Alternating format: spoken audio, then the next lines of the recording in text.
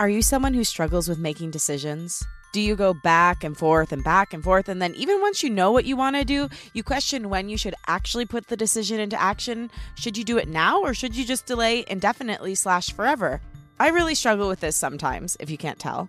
And luckily for me and you, today's guest is a decision coach who literally helps people make and take action on difficult decisions. If you're deciding between two or a few big life choices, today's episode is for you. Welcome to Unleash Your Inner Creative with Lauren LaGrasso. I'm Lauren LaGrasso. I'm an award-winning podcast host and producer, singer-songwriter, and multi-passionate creative. And this show is meant to give you tools to love, trust, and know yourself enough to claim your right to creativity and pursue whatever it is that's on your heart. Today's guest is Nell Mcshane Wulfhart. She's a decision coach, journalist, and writer, best known for her New York Times column, Carry On, as well as her writing for Travel and Leisure, Bon Appetit, Condé Nast Traveler, The Wall Street Journal, and for her book, The Great Stewardess Rebellion, as well as for coining the term decision coach, which is a job she literally created for herself because she loved giving advice. I love that she's a decision coach because so often, whether it's in therapy or coaching, the person you're literally paying to help you won't tell you exactly what to do. And honestly, sometimes that's good because sometimes you just need to make the choice on your own. But sometimes, honestly, after years of schooling and being parented, we just want and need some clear direction to make some sort of movement in our lives. Sometimes I wish someone would tell me I have to do something, So I found that person. It's Nell. From today's chat, you'll learn exactly what a decision coach is, Nell's best tips to make good and fast decisions, how to move past fear and guilt in decision making, tips to build confidence, and how to maintain focus and move through creative blocks. Oh, and also my mom, Joanne, has always struggled with decision-making and cultivating self-trust. She's talked about that a few times on the show. So since she was in town for this recording, Nell was gracious enough to take some time to do a little on-air coaching session with her to help her make a decision she's been trying to make since summer 2022. So you'll hear my mom's coaching session too, which is very cool and super helpful. Okay, now here she is, Nell Mcshane Wulfhart. Today, I'm so excited to have you on. We've been literally going back and forth about this since October, and we finally made a decision for you to come on the show in February. So welcome to Unleash Your Inner Creative. Thank you. I'm so glad that we worked this out. I'm excited to be here. Same here. I'm so excited to have you. So you are a decision coach. This is fascinating. Can you tell me what is a decision coach and how did you come to be one? Right. Well, that's a great question because it's a job that I made up. I mean, I just invented it and I'd never heard of such a thing before. Although now, I've been doing it for 10 years and now I can see that there's like a few other people who are decision coaches out there. But I think I can claim the credit for coming up with the idea in the first place. It's literally just what it sounds like. I help people make big decisions. And I just do it like one person, one decision, 1 hour-long session, boom, make the decision, get on with your life. That's all I offer. That's all I do. And how did you decide that you wanted to monetize this? I've heard you on other interviews say, like, I'm just somebody who's always given advice. And then I was like, well, might as well get paid. But like, what was the moment when you decided I'm going to make a website and make this a thing? I think it was actually my best friend's idea, probably because she was sick of me giving like unasked for advice, which is sort of a professional hazard, is that you're always giving people advice that they're not necessarily looking for. So yeah, she was like, this could be really helpful and you always do this for me. And I mean, everyone in my family calls me for advice on decisions. And it's like, yeah, I could be doing this for other people. And it's something I really enjoy it. And it feels so good to like help somebody get out of that sort of decision-making rut. I feel so much satisfaction myself helping them do that. Totally. I mean, I love that. I do have a question for you, though, because I also coach people and I feel the same struggle. I never like just like listening to somebody's problem and just like not offering something, because if someone's in pain, I want to help. But a lot of people really don't want that. And it's not what's most helpful to them in that moment. So just on a personal note, I'm curious, how do you decide whether or not to give somebody tips when they're in a moment of crisis, when it's just your personal life? Oh my God, Lauren, I struggle with this so much. When it's just like my own friends talking or my family talking, I have to really make an effort to be like, would you like to hear some advice or do you just want me to listen? Because I almost like cannot keep it inside me. I just have that fixer brain. Like I'm always like, well, obviously you should do this. Like I can see the solution. Let me just tell you. And no matter how right I might be, they don't always want to hear it. So I have to say it's a constant struggle. Yeah, like I'm dealing with like massive discomfort when this happens now in my life, because in the past, I feel like in our past society, people welcomed fixer advice much more. There's like a big movement now of like, just let me feel it and let me move through it. And then if I want advice, I'll ask you, which is fine and totally great. But like, I have not been able to reroute my brain or my insides around this. So like, how do you deal with the discomfort when you really know what someone should do, but you're not allowed to tell them? Honestly, I mostly tell them anyway, Lauren, and I apologize for it in advance. It's just so hard to keep it inside. Yeah. It's uncomfortable not to give advice when you sort of like know what the best thing is. But I do try to remind myself that everyone's a grown up. They get to make their own choices. Like really, they just want somebody to listen. And I just like squeeze a stress ball or something at the same time. That's a great thing. I need to get a stress ball. Maybe that's my next step. You said, though, in some of the other interviews I listened to, that the reason you decided you were a good person to be a decision coach is because you had a track record in your own life. So can you go through some of the decisions you made that have led to the life you have now that you say is the life that you have always wanted, and how you really saw that like, hey, I have a track record here. I could advise on this. Well, up until a few years ago, I was a professional travel journalist, which for a lot of people is already kind of a dream job. I was freelance, but I wrote for like all the prestigious travel magazines. I had a column in the New York Times for a while where I interviewed celebrities about what they took in their carry-on luggage, which was truly the gig of a lifetime, like so easy and so much fun. I've lived all over the world and moved to different countries. And right now I'm at a point in my career where like I do the coaching. I wrote a book that came out last year and I'm working on like a bunch of other projects. And I just feel like I'm so lucky. Like I get to do all these things that I want to do. And part of that, of course, is privilege and a safety net and white privilege and all of those things, of course, obviously. And part of it is just like I make decisions fast and I take action on them like right away. If I have an idea for anything, like I might move somewhere, or like maybe I'm going to start a little business, or I even have an article I want to pitch, like I'll start doing that thing almost right off the bat. Because what's the worst that could happen? So I basically felt like I had built this life for myself that I think other people aspire to a little bit, not to sound like I'm bragging, but like I have a lot of freedom. I do really more or less what I want to do. And I thought like, okay, like people ask me sometimes how they can get a life like mine. And I'm like, well, just have to like make faster decisions and not spend so long thinking about your options. Yeah. And I love the thing you said that you make decisions and you act on them quickly, because I think here's a big thing that a lot of people do, myself included. You know what the right decision is. You know it. Like you don't really need somebody to tell you what the right decision is. It's the space between knowing and acting that often is what is screwing us up. What's going on in that space? And how do you solve that piece for people? Well, first of all, people often do know what they want to do, but this sounds ridiculous. They don't know that they know. Like I get clients who come to me and within the first 10 minutes of a session, like it's clear to me that they really want to do one option and they don't want to do the other option, but they have not been able to sort of admit that fact to themselves, whether that's like fear of other people's opinion or because the option they don't want seems to be like the safer option. And so they feel like they ought to choose that one. And essentially they're coming to me to A, tell them, okay, you do want to do this. And B, to sort of check their work and make sure that the decision they're making is not like some bonkers, super risky, could ruin your whole life decision, which it almost never is. People in general have an idea of what they want, but sometimes they just need a little help confirming that, letting me like pull it out of them.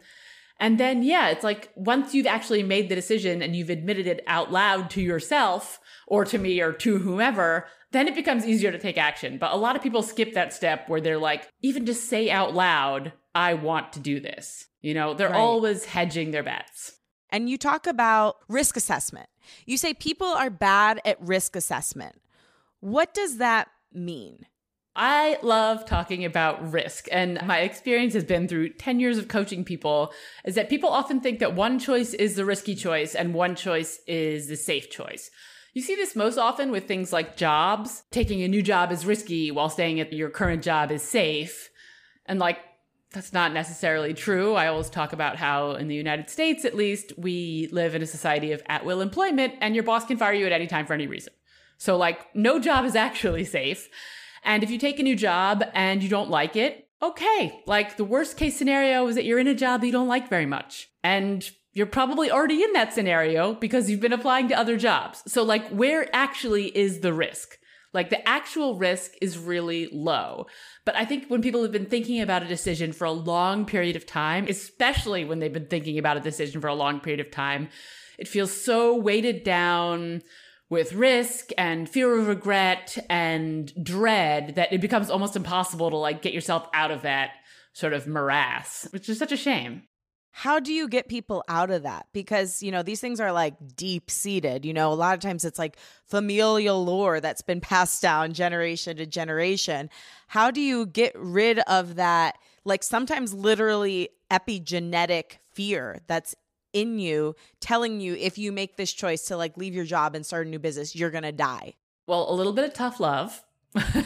And a lot of just sort of like reframing, like the way I just talked about, you know, taking that new job offer or whatever. And like, okay, if we zoom out for a little bit and really assess like, what is the worst case scenario if you took this new job, you'll see that like, it's not actually much worse than where you are now. And it could be a lot better. So it is just reframing every decision in terms of like the realistic worst case scenario and the potential for like really improving your life. And one of the exercises that I ask people to do before a session is to just sketch out what they want their future life to look like. 1 year, 5 years, 10 years. And so often the change that feels the most risky to them or the option that feels the most daunting, like that's the only one that's going to get them to the life that they want, while taking like the safer option or the so-called safer option is just going to kind of keep them in the same place. So I like to point that out to them, that they're never actually going to get what they want unless they push themselves to take a little bit of a leap. Right. And not deciding is still deciding too, I think is also a helpful thing to keep in mind. Like, you're still making an active choice to stay where you are, right? 100%. Yes. This is part of what you say is you said making good decisions is making the life that you want. They're connected. So when you make a good decision, it should lead to the life that you want. Outside of like the 1 year plan, the 5 year plan, the 10 year plan, if you're really lost, let's say that someone listening to this is like, I don't even know where to begin. I feel like my life is so out of control. What can they do to start thinking about the kind of life they want and then drawing lines through their decisions to that life? That's a great question. I always ask people to do this exercise, which for some people is super familiar and very basic, and for other people it's revelatory, but it always helps. And that's literally to make a list of your values. And I'm not talking religious values, moral values. I'm talking about the things that make up your everyday life and make it good.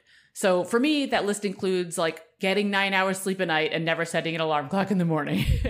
Like always being able to wear sweatpants. It's a lot of physical comfort things in my case. My physical comfort is very important to me. You know, being in charge of my physical body and not having to like go to an office where someone else says that need to be at a certain time or wear certain clothes, or recognition for my work, financial security. Like literally all those things that go into making my everyday life feel good. So I think starting there and making that list of values is super helpful, because then honestly, you can kind of even skip a lot of the decision-making process.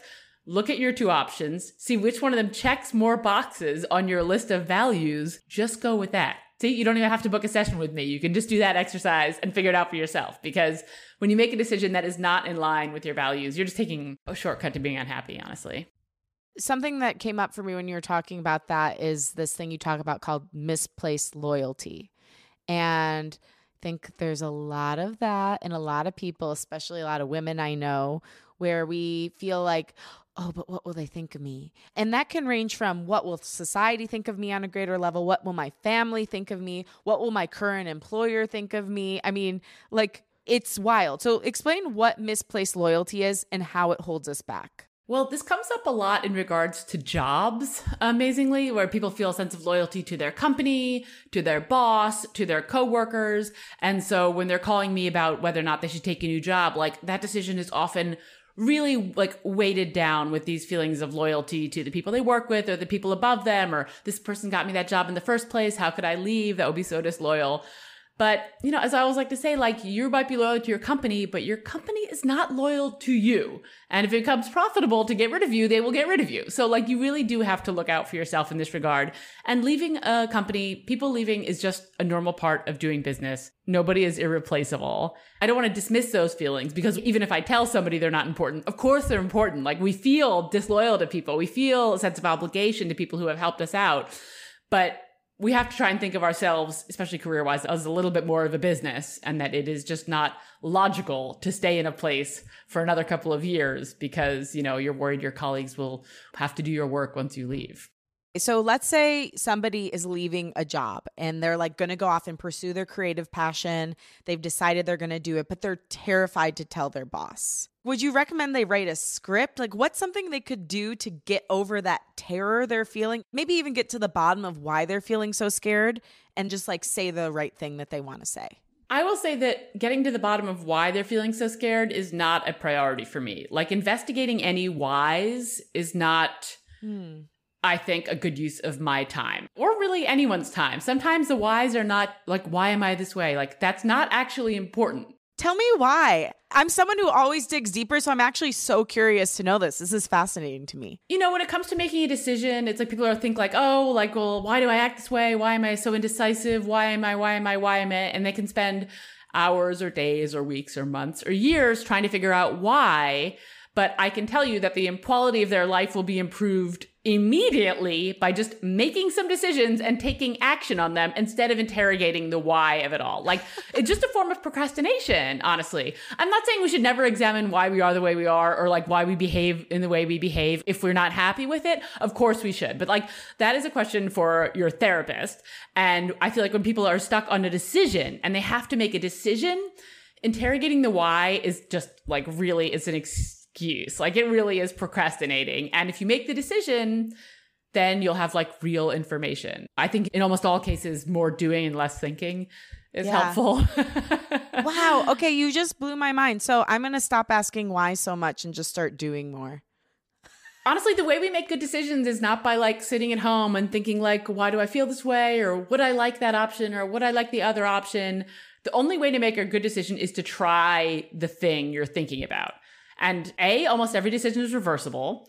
And B, once you try it, okay, you like it? Fantastic. Keep going, problem solved. You don't like it? Okay, but now you know you don't like it, and you didn't spend 6 months trying to like sit at home in your living room, figure out in advance if you would like it or not. Like, you just get so much more done faster, and you get real information faster. It's just like you can kind of get on with your life like a lot more efficiently. Yeah, every decision is reversible. That one's powerful. Of course they change the course of your life. Everything does. But why do people get so hung up and illogical about how binding a choice could be? That's a really good question. I think so much of it is caught up in fear of regret. Like, we are just terrified of regret. We're terrified of feeling regret. We're terrified of looking back and thinking like that was the wrong decision. And I always try to encourage people to remember that the decision and the outcome are two different things, and that you can control the decision, and that like, none of us can see the future. If someone comes to me to help them make a decision, we're going to make the best possible decision based on the information we have at the time. What happens after that, we cannot control. Like whether you like a job or... So I think people are really afraid of making what they would call the wrong decision because they're not happy with the outcome. And they beat themselves up for the decision. But the decision itself is almost neutral, like it was literally just a best guess. Wow. That's powerful. So wait, let's circle back to the thing about the boss, because you said the why is irrelevant. But what would be your advice for somebody just doing it? Like, if they're still feeling this fear, but they're going to do it anyway, do you advise they write out a script? Do you advise they keep it to email? Like, what is the best way to handle something like this where there is that fear around it, but we're still going to go for it? I love a script, and not just for like workplace conversations, for relationship conversations, for like telling your parents you're moving out conversations, for any kind of conversation. It's great to write it down a script, anticipate what the person might say in advance, and write down your responses. Like, the key to feeling better is just preparation. Not, as I said before, just like sitting home and thinking about it, but like actively preparing, imagining how the conversation will go, thinking up possible responses.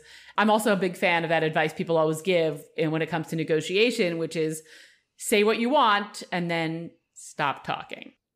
because, silence makes people so uncomfortable. So if you have to deliver bad news, like to your boss, like you're leaving or something like that, just say that you're leaving and then stop filling the silence and then let them come up with a response.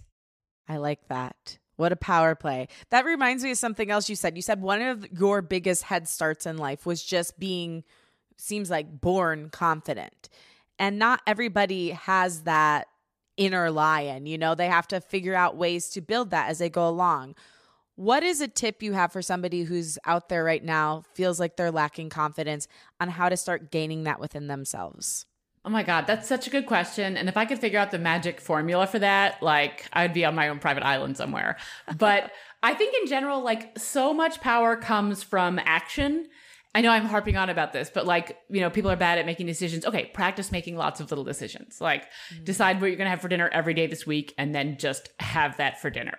Decide what you're going to wear every day this week and then just wear that thing. And build up confidence in your own decisions, because you'll also realize that the quality of the decision is not, in most cases, affected by the amount of time you have spent thinking about it. That's not true for everything. If you're trying to choose between jobs, obviously you want to do your research and give it a really good think. If you're trying to switch careers, same thing. If you want to start a business, same thing for sure.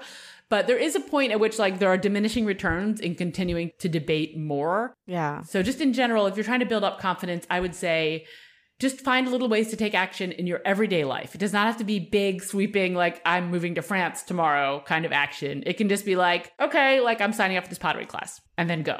Right. And when you start to see that the results of your decisions are good, that the outcome is good, then you feel more confident in those decisions and you're able to upgrade to slightly bigger decisions. Yes. It's what I call microdosing courage. You may not have that full, I'm going to go, start a new job and move to Siberia. I don't know why you'd want to move to Siberia. It could be fun though. Who knows? But you might be able to, like you said, take a pottery class, and then maybe you do something that scares you next week. And then by the end, by the time it's time to make that big decision, you've gained all this courage from doing these teeny tiny little things, and you're kind of inoculated the same way a vaccine inoculates you against virus or disease. It's the same thing with making these tiny decisions and then being able to do something big. 100%. I 100% agree. Microdosing courage, microdosing decisions, anything that builds up that muscle is going to pay off in the long term. Totally agree with you. So when you're met with somebody who has just chronic anxiety, obviously I know that's a mental health thing. I struggle with anxiety, so I get it. But how do you suggest people circumvent their anxiety? I know action, but what are some other tools you use when somebody's just spinning on something when they come to you? I will actually say that I try to filter out people with chronic anxiety a little bit, and I make a gentle suggestion that they see a therapist, because 99% of people I can help. But the people who are so caught up in that spiral of circular thinking and anxiety, I'm not trained to deal with that. And that's not something I could fix in a single session. I will make the decision for them. And I have had clients like this, and we make the decision.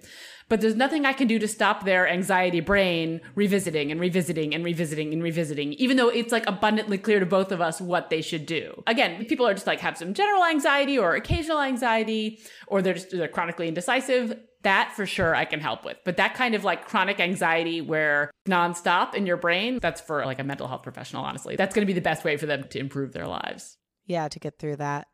Something you really focus on is fast decisions. Have you read the book Blink? Malcolm Gladwell? I think I've read articles about it.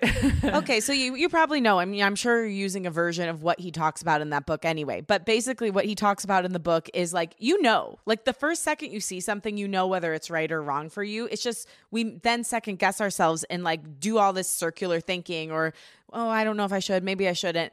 But in the first second, and he proves it with all these different examples, even down to things where pick which one's poisonous, A or B. And the person instantly knew just from looking at it. And this show is very woo-woo. I don't know if you've listened to any of the episodes, but I'm very into spirituality. And I love things that are tactical, but I also love figuring out what's the more spiritual woo component of it. Mm-hmm. So when you make a good, fast decision, what does it feel like in your body? Can you walk us through what that good, quick decision feels like? Energizing. And I've had many clients say this to me at the end of the call. They say, I feel energized. It's I gave them permission to do the thing they actually want to do. And they know what they're, I always like to leave them with first steps. Like, okay, we've made the decision. So when you get off the phone, like, here's, 1, 2, 3, here's your next steps. Here's how you like start taking action on the decision. And they feel energized because they have permission to do the thing they wanted to do anyway. They know how to go about it, and they're actually excited about doing it. I have definitely, in many of my calls, I'm like getting up and walking around the room because I'm energized and I'm like so hyped for them to like take action on this thing that's going to make their lives better. So it definitely feels like a energy surge, I think. You only do single sessions, so you don't do like multiple coaching packages. It's not like an ongoing thing. It's one session to make a decision. Why did you decide to do it that way? And what's like the positive effect of just having the one session? I initially, when I started out, I offered like a package of like 3 sessions to make like a very big decision.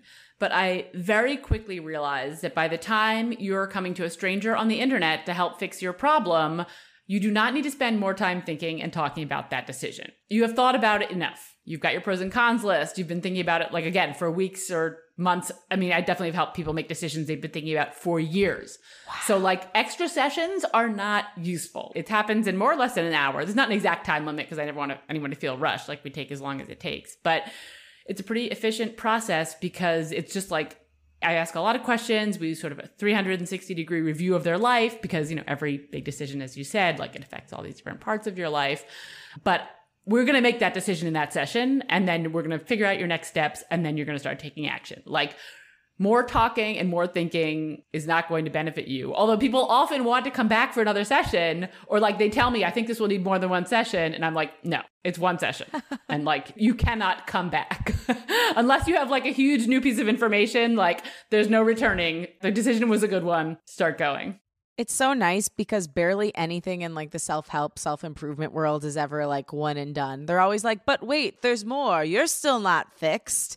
And it's so refreshing to hear from somebody who actually wants to help and then get you out of there. People often say, like, I cannot believe we fixed that in one session. So I know that it's working, and I know that more sessions are not going to like change the decision. I have been doing this for so long, like, I can figure out that decision in an hour. I can tell you why it's a good decision, and we can figure out what you're going to do next. Like, boom, boom, boom. Like, more time is not helpful. It's not good for them. Like, I want people to, like I said, less thinking, more doing. And I feel like I'm sort of making myself sound like some kind of decision, like fascist, like issuing decisions and being really tough. But I will say that I'm genuinely like a very empathetic person, and that the sessions are actually fun, and we usually laugh a lot. But that, like, I'm not going to let you get away with any excuses. So I think tough love is probably the right way to put it. Yeah, and your tough love doesn't feel bad. Like, there's some people whose tough love feels bad and angry. The way you give tough love, from what I can tell from being in this session with you, is in a very kind, warm way. It's a lot easier to hear unpleasant things when somebody's doing it with a genuine smile and with an open heart. Yes, because that's my experience talking to other people. And yeah, when people come to me, it's like comfortable. Being comfortable is the main thing. And then, yes, it's a gentle push in the right direction, let's say. So we're going to do something kind of cool here. I was telling you before the session, my mom is an amazing person, but chronically indecisive. I mean, last night at dinner, we took my dad out to dinner for his birthday. And she had a 5-minute conversation with the waiter about all the different options and iterations of the 2 salmon dishes she was choosing between. Long story short, I was wondering, and you so graciously said yes, if you would take us through what it might look like in a typical session with you. Now, my mom's not going to be bringing up an earth-shattering decision because that would take an hour like you normally do. But she's been going back and forth for 6 months about, first of all, this is wild. She's been walking on a bone-on-bone ankle for 20 years. But she's been going back and forth for 6 months. She's been having knee problems the past couple years about whether she should get these injections, what type of injections she should get, etc. So I don't know. Nell, you take it away. Like, tell us what she needs to tell you in order for you to advise her. But she's struggling with this thing with her ankles and her knees. So okay. Well, I will ask the first question that I always ask at the beginning of every session, which is, in one single sentence, what is the decision you want to make today? Oh, well, I guess the decision I want to make today is when I am going to get the injections in my knees. I should just preface that with saying there's been a whole months of deciding, well, should I get the Visco injection? Should I get the platelet-rich therapy injection? Should I get the placental stem cell injections? I mean, There's so many injections none of us knew about. It's literally every time I make a decision, I don't know why. I've been like this my whole life, but it seems like it's gotten worse just as years have gone on. So now these are really important decisions. Even at dinner last night, I was having a problem with the menu.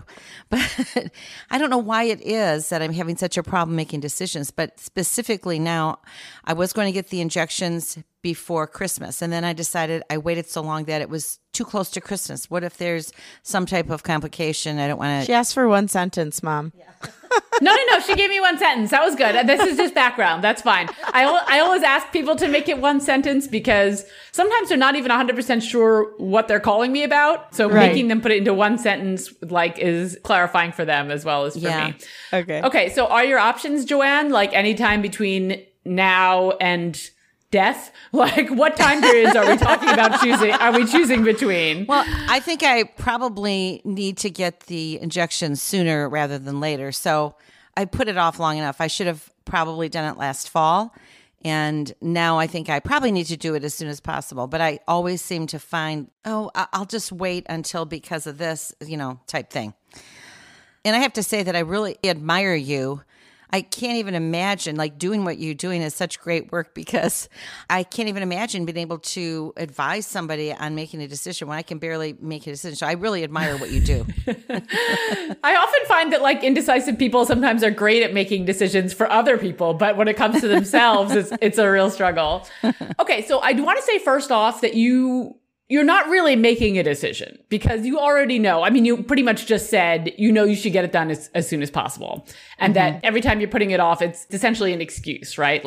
I'll just wait till Christmas is over, or we're having a birthday, or maybe I'm taking this trip. And that all three of us probably know that there's never a perfect time, right? It's sort of like when you're choosing to have a baby. It's sometimes you just got to do it. So you're not calling me to be should I get these injections? You've already decided you need them. I guess your doctor says you need them. You figured out what kind you need. So I will say that this is not so much a decision of when. The question really is why aren't you doing it tomorrow? And I'm assuming that it's because there's some fear, because, you're afraid it's going to let you up. Right. So this is not a decision. This is more of you need to address the fear. Are you afraid of being incapacitated? Are you afraid of having to be stuck at home? Are you afraid of other people having to take care of you? What specifically are you afraid of? Boy, you're so perceptive. No, you're right. I mean, I think I'm afraid that there might be some complication or some side effect, or after I get this Visco supplement injection, should I have gotten the other one? Did I make the right decision? And I think it's a fear of a side effect of the doctor says he's never seen a side effect type of reaction, allergic reaction or anything. But, it's all that type of thing, which is rationally, I can say it's ridiculous. But then when it comes to actually thinking about it emotionally, I'm like, oh my gosh, so you're right. That's exactly what it is. I guess I'm afraid that, there could be some type of side effect or reaction, or why didn't I do the other one instead of this type of injection? In this case, honestly, you can sort of offload the decision-making responsibility onto your doctor, right? You can let them choose what kind of injections and let them sign you up for a time slot or whatever. And this is something I love to do is just delegate. If there's an expert around, I'm not making the decision. Let them tell me what to do. It feels so good to put the responsibility in somebody else's hands. So if you're actually second guessing what kind of injection you might want to get or what the side effects are going to be, or you're wondering about all this stuff, you brought it up to your doctor. That's great. They said they've never seen a side effect. That's good news. But I would just say doctor, what would you recommend? And make up your mind to do whatever they recommend. They know a lot about this and you know a little and I know nothing. So I think we should, when you're making a decision, let's let the person who knows all that is possible to know about it make the call. Okay. That's great advice. Yeah. And if something goes wrong, at least you have somebody to blame. I love that. Okay. Well, that's great advice. For the risk assessment piece, Nell, what parts could she figure out? Where is there actually risk? Where is there not risk? Would that be something you would advise her to talk through with her doctor? Should she do her own research? I know that piece comes a lot in regards to people being afraid to make a choice. Don't do your own research. Don't use Dr. Google. That's not a good idea. You have a professional on hand, ask them for sure. So I would say, okay, you're feeling scared because of these potential risks, these potential side effects, but you've already done the thing that I would have advised you to do, which is like, go to your doctor and ask, like, what side effects have you seen? How have people ended up after this? Like, you've already done that. And they said it's basically as safe as you can expect, like as safe as it gets. And they have no experience with any of these kind of side effects. So the idea of like getting over that fear, like that fear is not a rational fear, right? That fear is just like it's a fear we all have. It's why we put off going to the doctor when we think something might be wrong. Like I have that fear myself. Like I'm always putting off doctor's visits. So we all have that experience. We all have that fear. And I think eventually the point of like the quality of your life, if you don't get these injections, is probably going to deteriorate to the point where either the injections won't help or you're so miserable that you're forced to go get them. But I am like the world's biggest proponent of do the hard thing first. So then that like the good part that comes afterwards is as long as possible. Like right now you're in this limbo where you're not physically comfortable because of your knee and your ankle. And you're not mentally comfortable because you have this big decision that's weighing on you. So if you go and get these injections, like you get to the good part where you're not having those issues anymore. And like, why let this bad part stretch out for even longer? That's so true. I feel a lot better after talking to Really? you. Thank you. Thank you. You're amazing. I appreciate it. Okay, now one thing I occasionally do with people who are like trying to like screw up the courage to make a big decision is I will send them an accountability email to be like, have you made that appointment? Have you taken that job? Have you divorced your husband or whatever it is? If they just need like sometimes it doesn't work for everybody, but we all have different ways of accountability, whatever works for us. So if you actually want to like make up your mind and get this thing done, I can email you in like 2 weeks and be like, Joanne, have you scheduled the injections? I would love that. Really? I would love that. If you have, time to do that, that would be wonderful. I would love that and appreciate it. It would absolutely be my pleasure. Okay, so Lauren can give me your email address. And then in 2 weeks, you are going to get an email from me saying, have you scheduled those injections? And I will scold you if not. Okay, that sounds great. I appreciate that great advice. I feel more calm and relaxed about it, and I feel really good about it. Boy, I might enlist your services in the future. You have a new client now. You're going to have her every week. You're going to get her before our dinners. We're going to be calling you about the salmon. But I really appreciate your great advice, and I appreciate giving your precious time to talk to me, and I appreciate you. Thank you so much, Nell. God bless you. It was my pleasure. And feel free to call me anytime, but not about this decision. We already made this decision.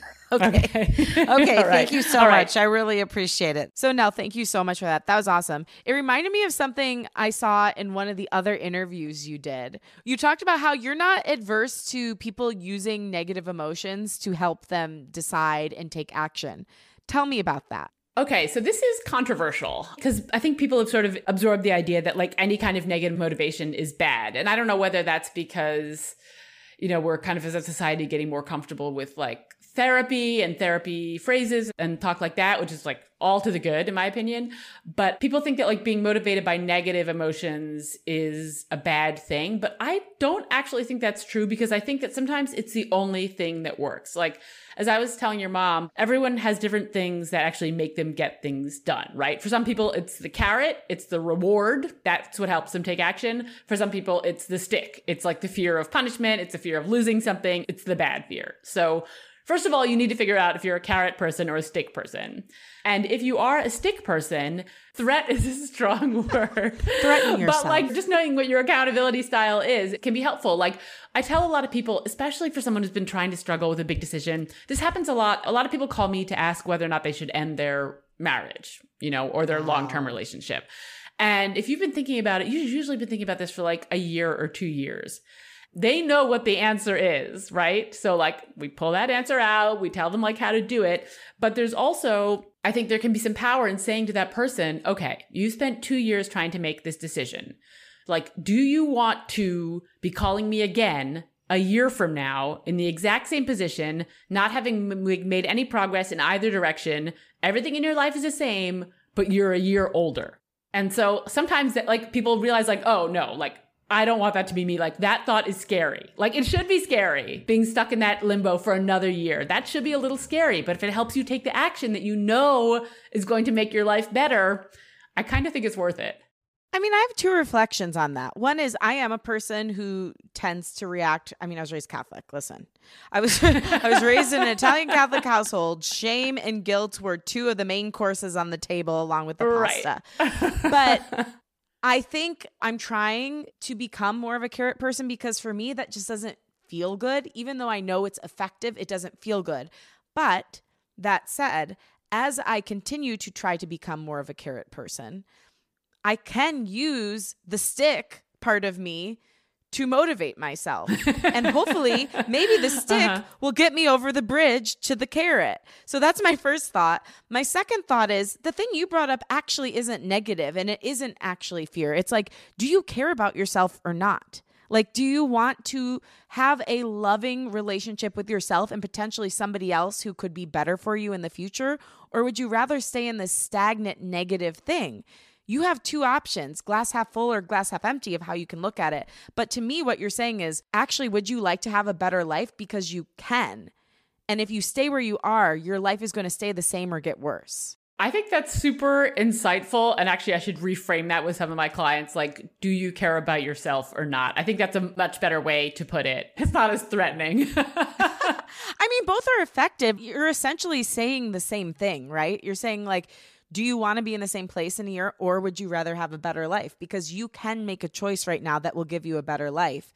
Because I was in a 7-year-long relationship and for at least 5 of those years, I was going back and forth on it until something terrible happened where I was like, well, I can't unsee that. Now I know I can scoot. And I don't regret it. Like weirdly, I think I needed that time and I'm with an amazing partner now. So it all led up to that. But I could have gotten out of that a lot sooner than I did. I knew within a year or two, you know? But if someone like you had approached me and given me that terminology, it probably would have given me the clarity I needed to say, okay, no, I want a happier life. This isn't getting better. The same thing keeps happening over and over again. I think it's powerful.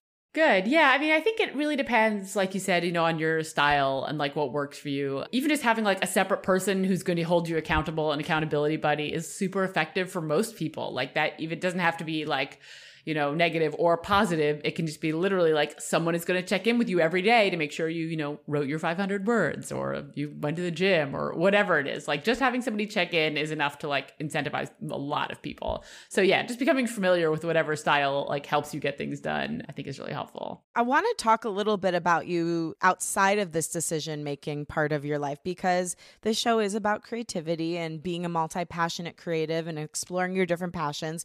And you have so many talents. You're also an incredible writer. So I wonder if you could share a little bit about what you do outside of decision coaching and how you balance it all. Sure. I just love to have a lot of projects going on at once. You can even see with my wall of Post-its, like each one is like a different thing that I'm working on. I just find it much more interesting. Recently, I published a book last year called The Great Stewardess Rebellion, which is a nonfiction book about how stewardesses in the 1960s and 70s basically like staged this revolution for American working women. And we're benefiting from that today, but nobody knows about it. And that was a project that was like just doing one thing for a year and a half, which was very unusual, especially for someone who had gone into that from freelancing when you're doing 45 things at once all the time. Like I said, I was a travel journalist for a long time, freelancing, constant hustle, which is what freelancing as a journalist is. So it was kind of a relief to settle down and write this one book on this topic that I found like super interesting. And yeah, now I'm working on a possible coaching podcast. I'm doing decision coaching. I'm exploring other couple book ideas. I, have like a variety of little irons in the fire, and it just, it keeps things more interesting and it's a very enjoyable place to be right now. How do you work on multiple things at once and maintain focus? What are your tips for that? So you're saying not just run and put out whatever fires yeah, is basically, on that day. Like, do you have a method? Like, I know some multi-passions are like, oh, I spend 2 hours a day on, if it's me, like my music, and then 2 hours a day on my podcast. Like, do you section it off, or are you kind of just like, bing, bing, whack-a-moling whenever it comes up? What's your way of approaching all these different projects?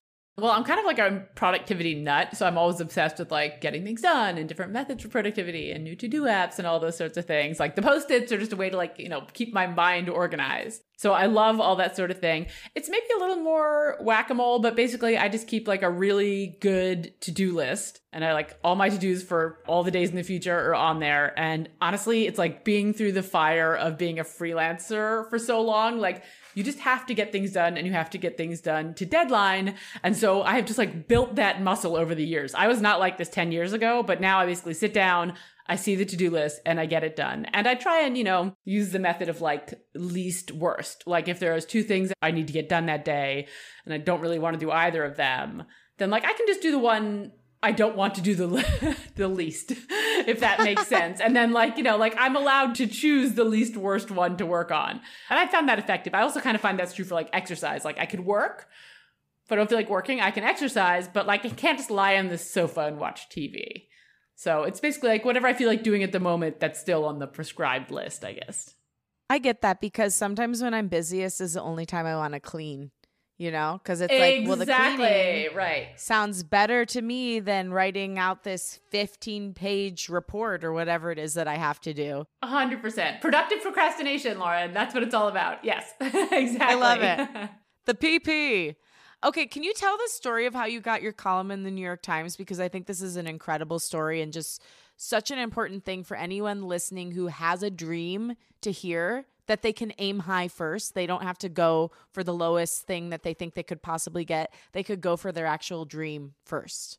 Yeah, I had an idea. I was freelancing a lot for all these different travel magazines and writing reasonably frequently for the Times travel section. And I had an idea for a column. Every freelancer wants a column because it's like regular income. I always love those what's in your handbag features, for celebrities. Like, I want to know what kind of gum they're carrying around. And I was like, oh, travel. It could be like when you're taking your carry-on luggage and we could interview celebrities. And originally I thought, okay, I could pitch this to maybe like the Travel and Leisure website or something. And if you're familiar with journalism at all, you know that websites pay a lot less than print.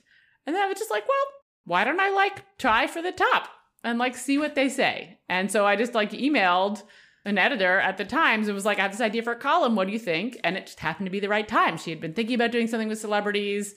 And I was there proposing one. So she was like, okay. And it just reminded me that like, you should always try that. Like there's literally no downside to pitching the big publication, to pitching the big company, to like coming up with the idea and aiming for the top, because there's this expression that I learned in Brazil, which is you already have the no. So you might as well ask, because like if you don't ask, you've got the no already, right? But if you do ask, you might get the yes. Like there's always a chance you'll get the yes.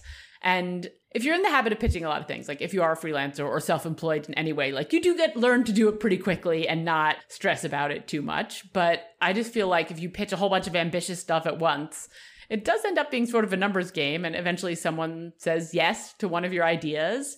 And then you forget about the fact that like 14 other people said no. But you should always start at the top because you can always come down if you need to. But like, don't undersell yourself. Don't, what do they say? Like negotiate yourself down. Yeah. I thought that story was just really inspiring. And I guess you kind of answered it. I was going to ask you, how do you deal with rejection? Because that's something that's so difficult for so many of us. But basically, it seems like you just put out as many rods as you can and figure you're going to get one with a fish. Oh, it's difficult for me too. I hate getting rejections. Like I have gotten so many no's in my life for pitches, for ideas, for jobs, and I hate them. But absolutely, if you have one idea and you send it out to one person and they say no, it's devastating.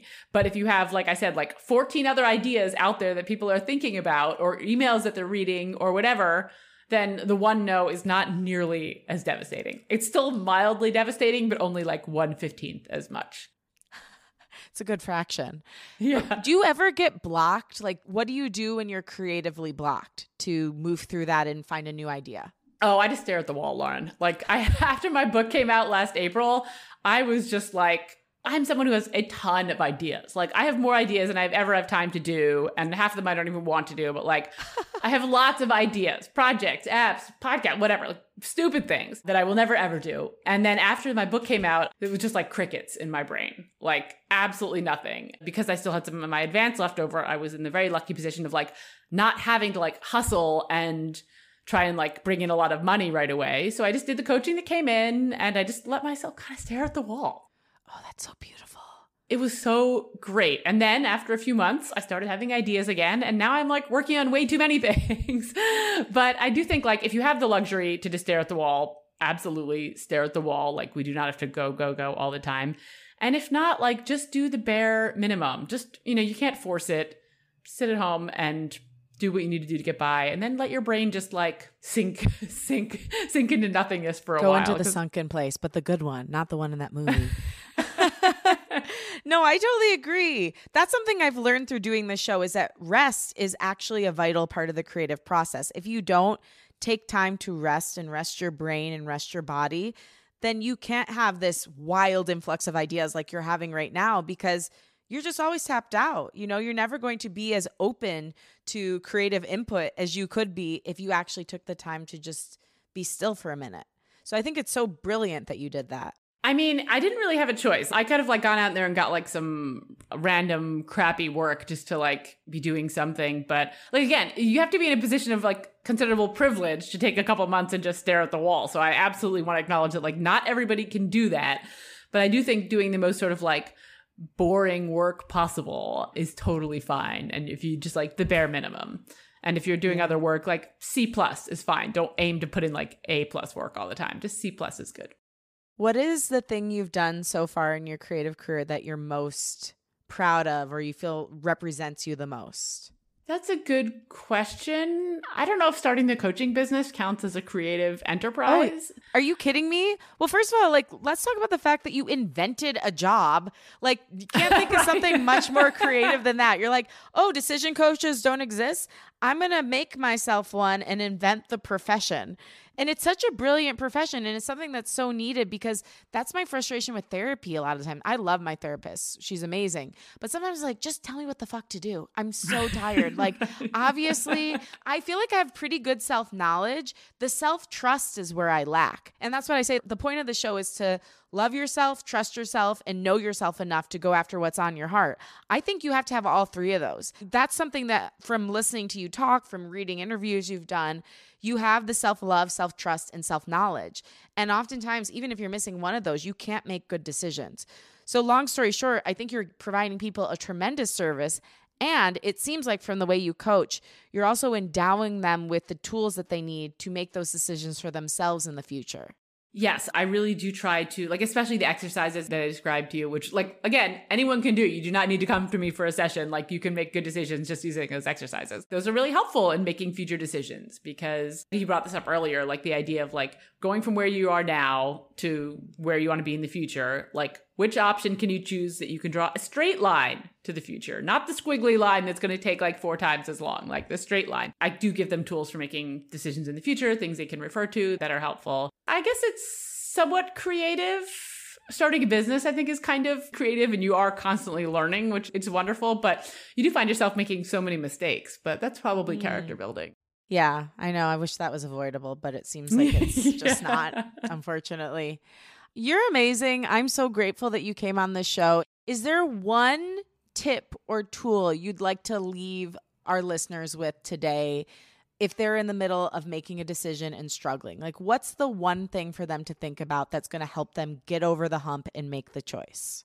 My first recommendation would be to do those 2 exercises because I think they're really helpful. And the second one would be to take the amount of time that you think you need to make the decision and cut it in half. And find a way to find accountability and really enforce that deadline. Because if you are really buried in the morass of decision making, it's like extremely hard to pull yourself out of it. And more time spent on it, like I said, is not going to improve the quality of the decision. So you need to just like give yourself a timeline, cut it in half, and then find some way to hold yourself accountable or have someone else hold you accountable so you can make that decision and start taking action. Because action is always, always, always better than inaction.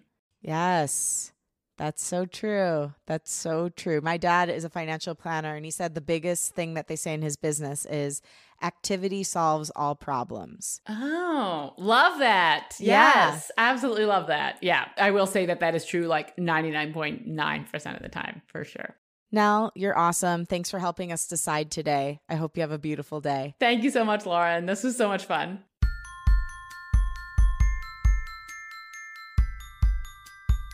Thank you for listening, and thanks to my guest, Nell Mcshane Wulfhart.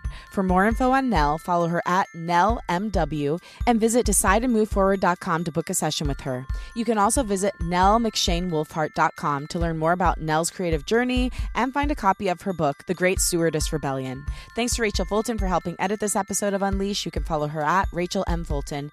Thank you to Liz Full for the show's theme music. Follow her at Liz Full. And again, thank you. If you like what you heard today, remember to rate, review, and follow the show on Apple Podcasts or wherever you get your podcasts. Share the show with a friend and post about it on social media. Tag me at Lauren LaGrasso and at Unleash Your Inner Creative, and I will repost to share my gratitude. Also tag the guest at NellMW so she can share as well. My wish for you this week is that you make a decision you've been avoiding. Use some of Nell's techniques and trust yourself in your choice. You can do it. I love you and I believe in you. Talk with you next week.